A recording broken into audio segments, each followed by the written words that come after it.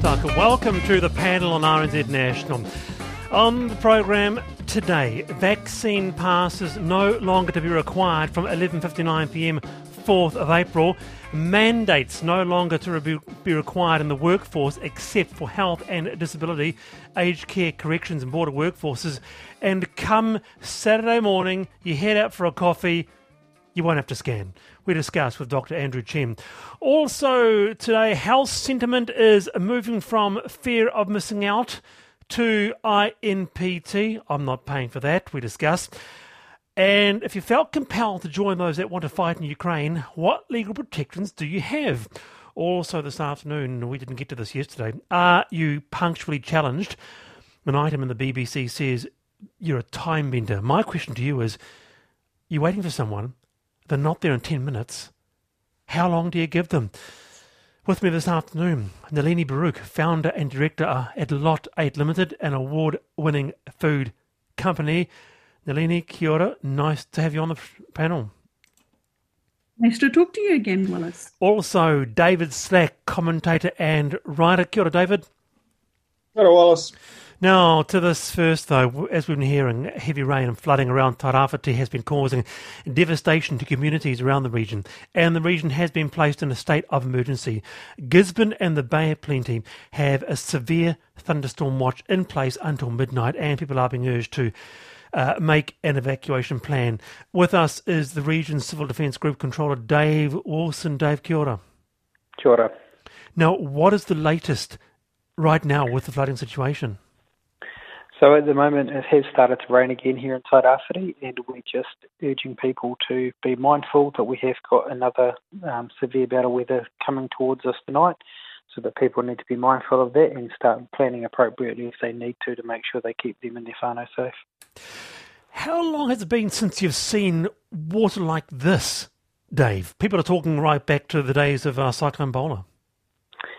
Yeah, I think it's a bit early to draw comparisons with Bowler. We have had some really high levels of rain in some areas. I mean, the distinction for me between Bowler and this is Bowler was the whole district. It was everybody in the district, whereas this is more isolated to Tolaga Bay, Tokomaru Bay, and northwards towards Ruatoria. We have had severe rain in those areas.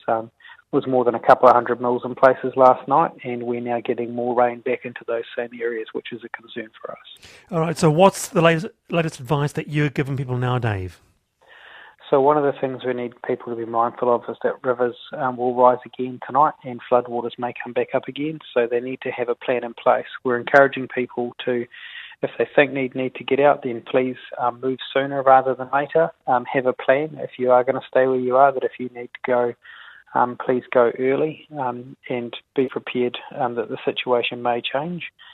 And particularly to driving across the network, the conditions are changing very rapidly, so please drive to the conditions and don't drive at all if you can. If possible, please stay at home. But if it's not safe, then please get to a safer spot. Oh, right. Thank you, Dave. Kia ora. That is the region's Civil Defence Group Controller, Dave Wilson there. This is the heavy rain and flooding around Tairāwhiti, and we'll keep you in touch and abreast of developments across the evening on that and into tomorrow. You're on the panel, RNZ National. We have Nalini Baruch and David Stack with me, and we are going to be talking about, if your house does flood, what are tips, any advice regarding insurance, because it's a traumatic thing to have your home wrecked with flooding like that. So to this, though, this is our Dear Panel segment. This is every Wednesday. We have this, and letters that can't be placed anywhere else are drip-fed through onto this Wednesday section. And Salmon Hastings asks this: I heard you, Wallace, talk about your halls of residence the other day and how the Wiener Schnitzel was greasy. I laughed because I once loved schnitzel and haven't had it for a while, and I'm keen to have some. Do you know how I can get it and how I can do a contemporary version of it? Great question for our panellists this afternoon, because we have Nalini Baruch on, who's really quite a foodie. Nalini, Wiener Schnitzel, I haven't had it in 30 years. You? 30 years? Well, do they have it anymore? Yeah. Do people still eat it? No. Or do you still eat it? I know. Well, I don't. I've never made it. As simple as that. But I have eaten it. I mean, There's a version of it at a cafe in Wellington, I believe you might know, called Loretta, which is definitely worth trying out. But I belong to the Food Writers Guild, and there's been a few food writers recently writing about. And as a matter of fact, I think Julie Buso might have it on her website. So it must be making a comeback. Okay. David Slack, you'd probably have it all the time, wouldn't you? You've got your peas. I do have it quite a bit, as a matter of fact. It was good hearty food for a growing child before she decided she didn't eat meat at all. Okay. But I'm going to salute Natalia Shamroth of the Engine Room. She makes the absolute best Wiener Schnitzel in the country, and you should go there immediately. I'll have to save a bit of money for it, but it's absolutely worth it. Whoa, and hang on. The Engine Room makes Wiener Schnitzel? It certainly does. Which means it's it must be in fashion. Wallace. Is it very good? It must be in fashion then. I think I'm not certain of this, but I think they kind of put it onto the menu as a kind of retro flourish. I'm not certain of that, but she also, boy, I'm really giving her accolades today, but they're deserved. She has a recipe book too that has the recipe for it in there, and it's exceptionally good. Good grief! Along with the salad you make with it, a coleslaw with it that's really good. And now I've lost the point that I was going to make about that. Don't worry about the point. Forget about it. Briefly. She was explaining the origin. I think she explains the origin in there. Anyway, Linda says your coat and flour, homemade breadcrumbs, Wiener Schnitzel is yum. Can you get it? Let us know, because Nalini and David have no idea on where you get it. Anyway, here's one for you. I have a question. Yeah, Nalini? Well, sorry, Wallace. I don't eat beef, so, it's not something I would eat. Oh, but you don't I know eat beef? That I don't eat beef. My husband does, and he can tell you that actually it certainly deserves to come back. But is Wiener Schnitzel beef? Is it not veal? Well, veal. What do you think veal is? Is it? Yeah, right, okay, all right, fair enough. I have a question for you and your listeners. Yeah, you're talking about a specific age at that point, but the cuts are comparable enough for the experience to be very comparable. Wellington's great.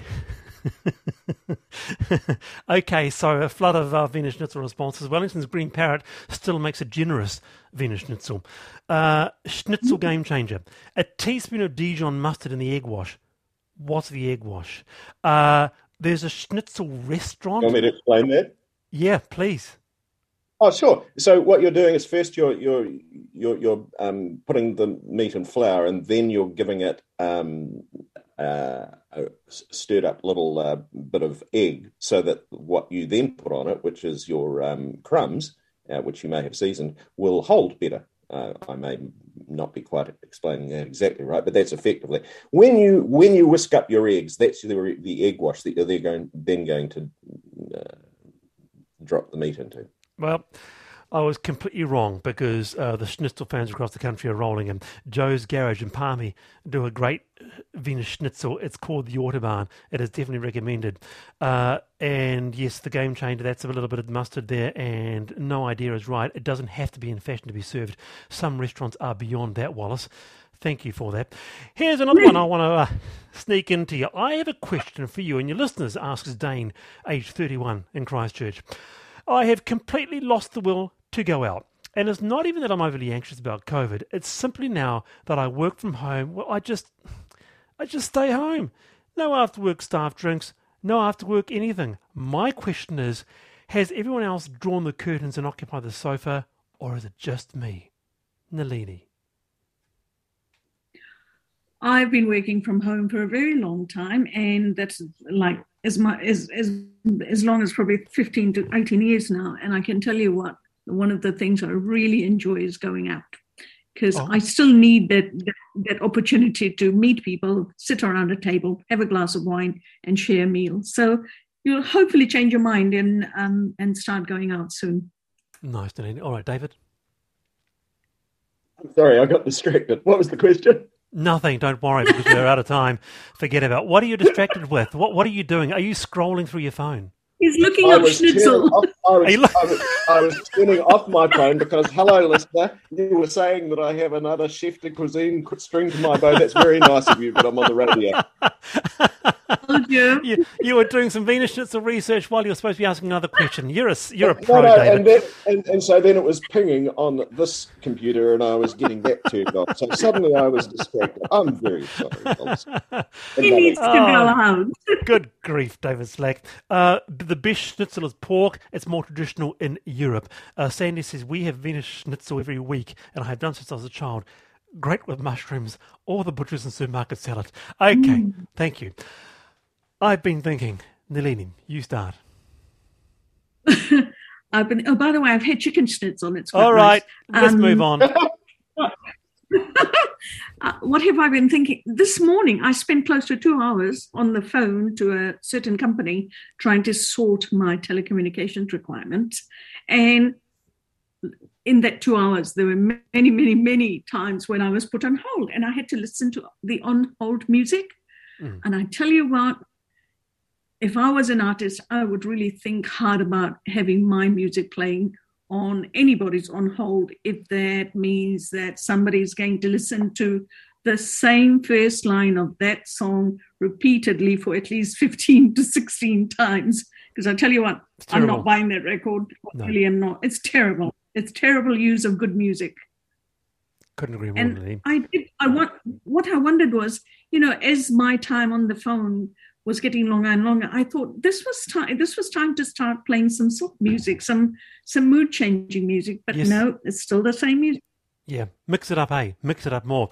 That's a great great suggestion for those who do program the encore music. Mix it up a little more. We don't need another version of what's big.